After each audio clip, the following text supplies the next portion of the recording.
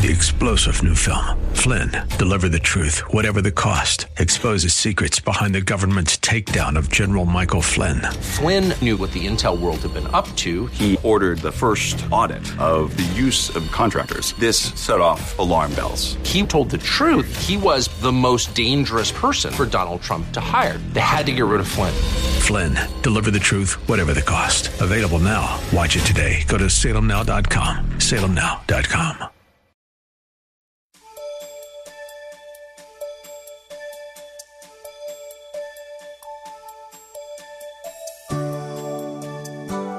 Thank you for joining us. God loves His children. He protects, provides, guides, forgives, and so much more. Therefore, He deserves our trust, praise, glory, honor, obedience, and so much more. Yet we often grieve our Lord by turning from Him to do things our way, rather than turn to Him in obedience. And what does God do? He gives us what we don't deserve, His love, grace, and mercy. He continues to teach and develop us, and He is always available to us. The question is, when will we always be available to Him? Have Bible, pen, and paper handy as Pastor Rander speaks to us. As you turn to the book of Jonah, chapter 3, verses 8 through 10. The book of Jonah, chapter 3, verses 8 through 10. And there you'll find these words. People and animals alike must wear garments of mourning, and everyone must pray earnestly to God. They must turn from their evil ways and stop all their violence. Who can tell, perhaps even yet, God will change His mind and hold back His fierce anger from destroying us. When God saw what they had done and how they had put a stop to their evil ways, He changed His mind and did not carry out the destruction He had threatened. And from this passage of Scripture, we want to preach the revival that changed God's mind. The revival that changed God's mind. Revival among God's people is so essential for spiritual reawakening from the state of spiritual sluggishness. Revival is needed because many of God's people have become spiritual stagnant, and they live in a state of spiritual dormancy in their life. A key critical component that ushers in revival is prayer. For without prayer, there can be no revival. Did you get it? Without prayer, there can be no revival. You say, why is revival needed? Because of spiritual sluggishness, stagnation, and dormancy. God's people need to be fired up. God's people need to be full of fire. God's people need to be full of passion, excitement, and zeal. You ought not come into God's presence just being a drag on the worship. You ought to worship God in spirit and in truth. You ought to have some vitality and energy when it comes to worshiping the God of our salvation. There is no revival without prayer. Well, then if there's no revival without prayer, then what is prayer? Prayer is having conversations with God from the heart. Prayer is having conversations with God from the heart. Believers ought to pray about everything, being confident that God hears and answers our prayer. Prayer must be a way of life. It is through prayer that God's children speak to Him. It is through prayer that God's children call to Him. It is through prayer that God's children cry out to Him. The scripture says in Jonah chapter 3 verse 8, but let man and beast be covered with sackcloth and cry mightily to God. Yes, let everyone turn from his evil way and from the violence that is in his hand. Revival is needed because God's people has evil ways about themselves. God's people have the evil ways about themselves as well as myself. the king of Nineveh passed an edict that he and his people would cover themselves with sackcloth and cry out mightily to God. Hearing the message of Jonah deeply moved the king to humble himself. Hearing the message of Jonah, the preaching of Jonah deeply moved the king to pray and repent, lest imminent judgment from Almighty God would come upon he and his people because of their violence and evil ways. Beloved, like the king, we too must get serious about prayer, especially with all the crime we have. We have health crises all over the place, diseases all over the place. There's one tragedy after another tragedy, one atrocity after another atrocity, natural disasters, people with suicidal tendencies, people all over the country with addictions, people who are in financial debt, people who are actually stressed out, people who are worried, rebellious children, and so much more. Because of the troubling times in which we live, it is critical that we have a renewed passion for prayer. Much prayer, much power. Little prayer, little power. No prayer, no power. So if we're going to pray, you need to know the various kinds of prayers that we pray as believers. What kinds of prayers should Christians pray? Let me give you a few of them so you can know the kinds of prayers. You need to annotate this because it will embellish, it will help, it will enhance and stimulate your prayer life. Number one, we have prayers of petition. This is to ask or request something from God. These are called prayers of petition. 1 John chapter 5 verse 14 says, "Now this is the confidence that we have in him, that if we ask anything according to his will," you need to underline that. You need to ask according to his will. He hears us. John 14:13 also says, "And whatever you ask in my name, that I will do, that the Father may be glorified in the Son." So, prayers or petition, this is to ask or request something from God. Now, with that being said, based on these two passages of scriptures that I just read, do not expect God to answer your prayers with selfish motives. If your motive is not right in prayer, God is not going to hear, nor will he answer your prayer. We must pray according to God's will and also for that which glorifies him.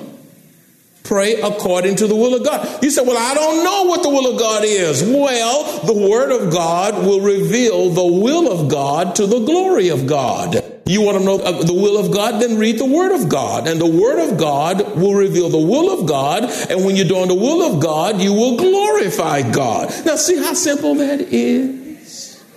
The word of God reveals the will of God to the glory of God. Secondly, another kind of prayer is prayers of contrition. These are prayers which express sorrow. These are prayers that express grief and brokenness over our sins.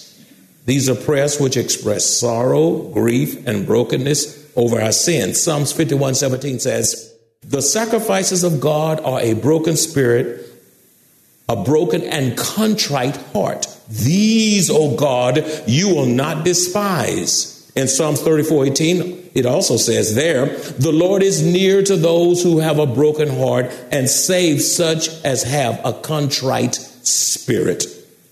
Until we consider our ways, and we got some ways about us that is not of God.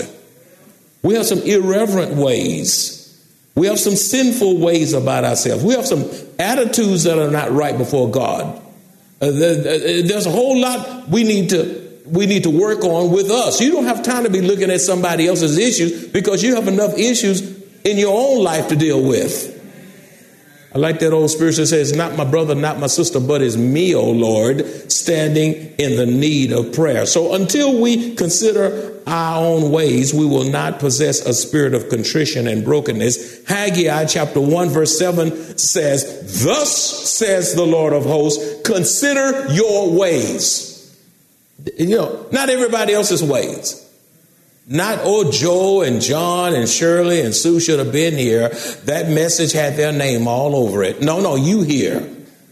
The message today is for you. God ordered your presence amidst us today. You are not an accident here. And you need to consider your ways. You got some thoughts about you that's not right. Some attitudes about you are not right.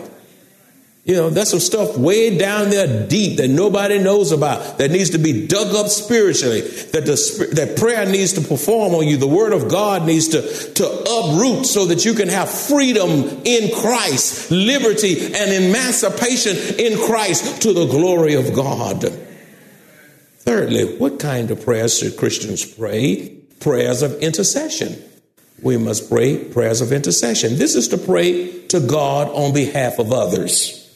It is to pray to God on behalf of others. The Gospel of Luke chapter 22, verses 31 through 32, it says, and the Lord said, Simon, Simon. Now, when God calls your name twice, he has something to say and he's trying to get your attention.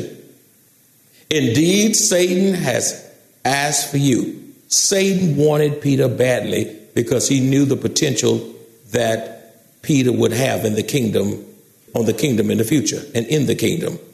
And also, Satan wants you just as bad as he wanted Peter. Huh? And that's why we don't have time to be talking about one another. We need to be praying for one another. We need to be interceding for one another because Satan wants you and he wants me just as badly as he wanted Peter. And the Lord said, Simon, Simon, indeed Satan has asked for you, that he may sift you as wheat.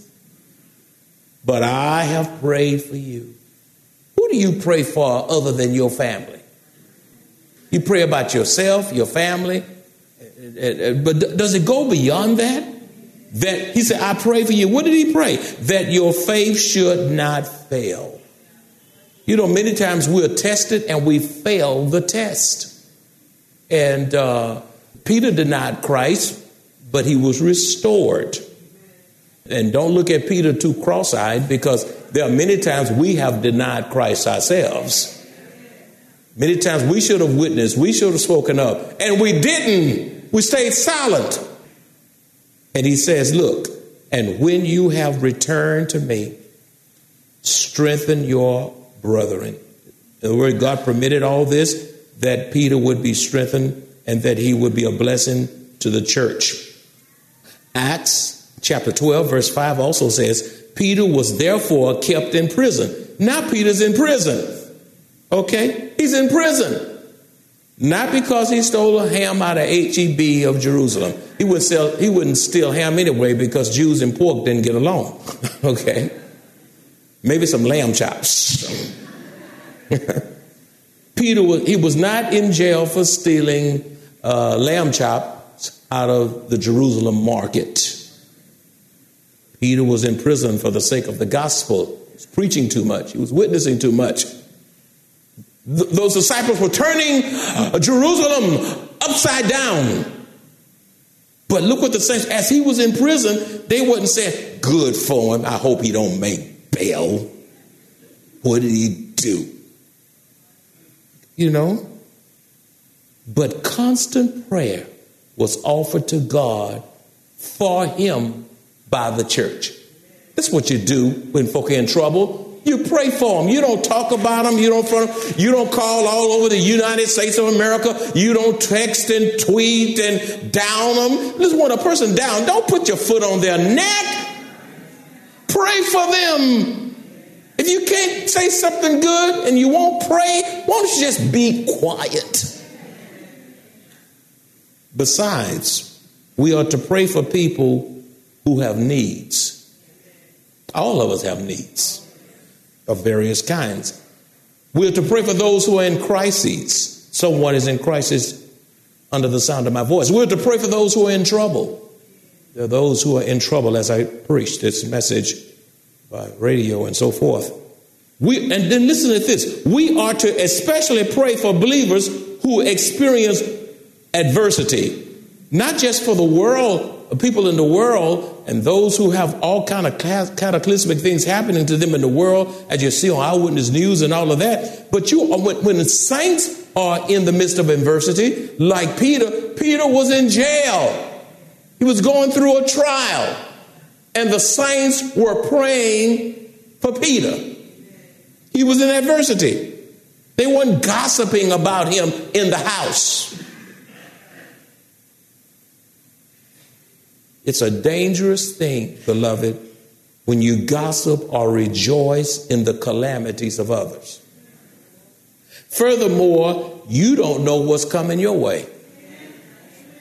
Don't be so quick to try to figure what's going on, what's going out, just being spiritually nosy. You're not praying, you're gossiping, you're backbiting and all that. When people are going through trials, your heart ought to go out for them, even to the point that you pray for them. Never, never, never rejoice in the calamities of others. That's low. That's low. You've gone low. Gone low. He says, is there a scripture for that? It sure is. Let me give you one. Let me give you a big fat scripture so you not know that I'm not just talking up here. Proverbs chapter 24, verse 17 says, it specifically says, do not rejoice when your enemies fail or fall. Do not rejoice when your enemies fall. And do not let your heart be glad when they stumble. Good for them. I knew it. Made your bed hard, you gotta lay in it. You know all those. Don't y'all look at me like you've never heard these statements. You know? You ought to be praying for people. You ought to be praying for your people. You know, you wouldn't be so mad at the president if you were praying for him. Look at that. Now you don't even know how to say amen.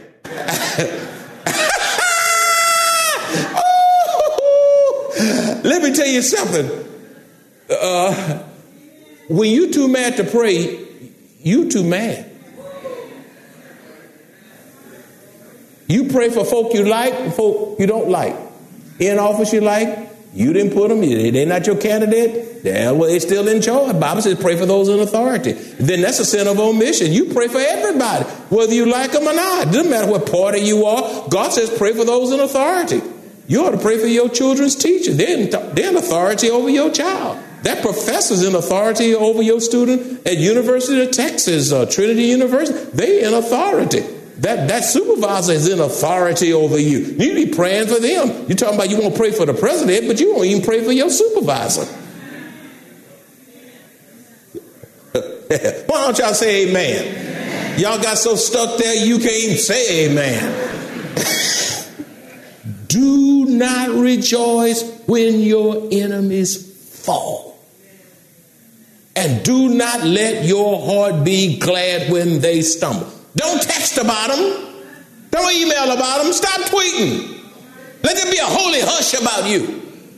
Matter of fact, when someone is going through calamities, you know what you ought to do? Lord, what are you teaching me about their failure? Did you get that? What are you teaching me? Lord, all my lessons don't have to be hard learned. In their situation, that's pretty bad, Lord. I'm praying for them. But what are you teaching me so that I can learn from it? Number 4, another kind of prayer is prayers of thanksgiving. Prayers of thanksgiving lift your burdens and emancipate us from worry. Prayers of thanksgiving. Lord, I thank you for being God. Thank you for having my back. Thank you that you're in charge. Thank you that you love me when I'm not lovable. Thank you for not giving me what I deserve. Start praying prayers of thanksgiving. It lifts your burdens and emancipates us from worry. Prayers of thanksgiving emancipate us from stress. The truth be told, some of you are stressed out. to the max. Your blood pressure's up. You're sick. Your body's all out of sync. You're just stressed. Some of you are so fretful and fearful over things that's going on in your life. Prayers of thanksgiving brings peace in the midst of troubled hearts. Therefore, all of us should focus more on thanking God in our prayers. I pose a question to you. When is the last time you came before God in prayer and you didn't ask him for one thing? You just went before the throne of grace and you just began to thank God for everything God brought to your heart. That ought to be a spiritual exercise, a spiritual practice that we just come. The times where you say, God, you're so good. I'm always imposing on you. But this time I'm coming to you and I just got the spirit of thanksgiving on me, and I'm not going to ask you for nothing. I'm just for the next 10, 15 minutes in prayer, I'm going to just thank you for whatever come to my mind, and you will bless God and make heaven happy. Psalms 86:12 says, I will praise you, O Lord, my God, with all my heart, and I will glorify your name forever. Psalms 107:8-9 also says, oh, that men would give thanks. Look at that. Look at the passion of the psalmist. Oh, that men would give thanks to the Lord for his goodness and for his wonderful works. Has he done some wonderful works in your life? To the children of men? For he satisfies the longing soul and he fills the hungry soul with goodness. Then you have prayers of adoration. Then there are prayers of adoration. Prayers of adoration, these kinds of prayers, they exalt God. They magnify God. These kinds of prayers praise God and glorify God. Prayers that adore his majesty and his glory. Prayers of adoration also acknowledge him as creator. Prayers of adoration acknowledges God as king. Prayers of adoration acknowledge God as savior. Prayers of adoration also focus on God's majesty. Prayers of adoration focus on God's sovereignty, focus on God's supremacy. Prayers of adoration focus on God's greatness. There's a wonderful passage in 1 Chronicles chapter 29, verse 11 that says, yours, O Lord, is the greatness and the power and the glory and the victory and the majesty. Indeed, everything that is in the heavens and the earth. Yours is the dominion, O Lord, and you exalt yourself as head over all. Look at all of that adoration to God in that scripture. That scripture makes me want to shout all over this pulpit. Ouch! You ever read a scripture and you either hollered ouch or you shouted because it was so good to you? Oh, this ought to make you shout. 1 Chronicles 29:11 says, yours, O Lord, is the greatness and the power and the glory and the victory and the majesty. Indeed, everything that is in the heavens and the earth. Yours is the dominion, O Lord, and you exalt yourself as head over all. I like that song that says, after all of that passage, oh, come, let us adore him. When I think about his greatness, his majesty, his power, his supremacy, oh, come, let us adore him, Christ the Lord.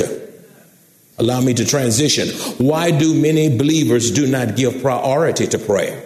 You know, some people have been saints a long time, and they don't put any focus on prayer. No priority on prayer. Why is that? Why do so many believers not give priority to prayer?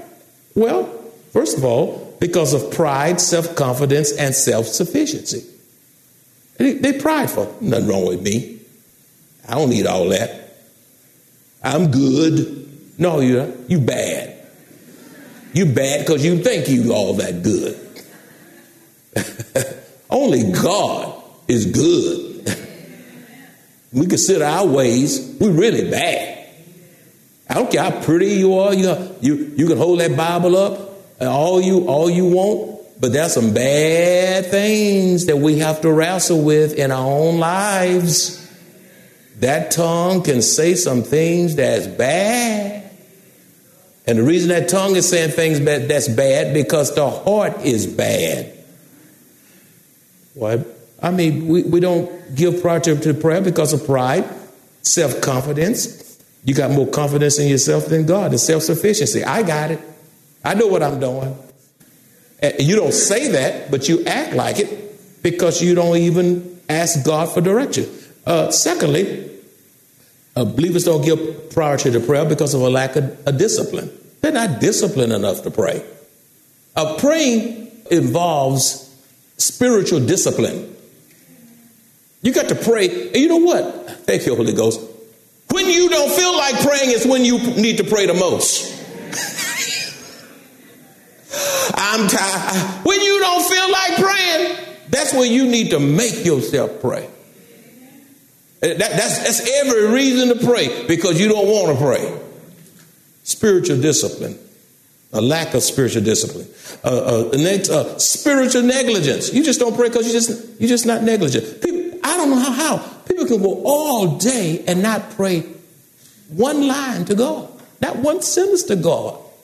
Just get up, hop up, brush their teeth, wash their face, shower, do whatever, eat some bacon and eggs, and go on to work, work all day, hell all over the job, changes made you don't like, traffic jams on the way home, get home, then you got the bills, you got this, you got that coming at you, got calls, you got 51 texts to answer to, you got emails coming out your nose, and you won't pray. How are you going to prioritize your day without prayer? As a matter of fact, thank you, Holy Ghost. When you pray in the morning, God actually sets your agenda for the balance of that day. If you enjoy this kind of biblical teaching or would like to hear this message in its entirety, please visit www.maranathasa.org, where you will find an archive of audio messages, service times, directions to the church, upcoming events, and much more. You can also reach us at 210-821-5683. Maranatha Bible Church is located at 7855 East Loop 1604 North in Converse, Texas, 78109, directly across from Randolph Air Force Base.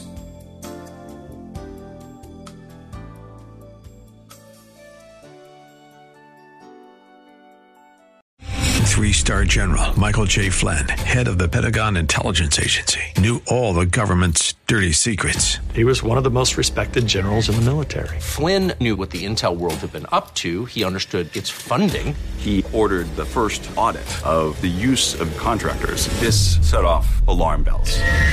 The explosive new documentary, Flynn, Deliver the Truth, Whatever the Cost, uncovers the facts behind this scandal. Flynn told the truth. He was the most dangerous person for Donald Trump to hire. I find out the worst enemy that I'm going to face in my life is right here in America. They took my assessment and they wanted me to change it. And I was like, I'm not changing it. They had to get rid of Flynn.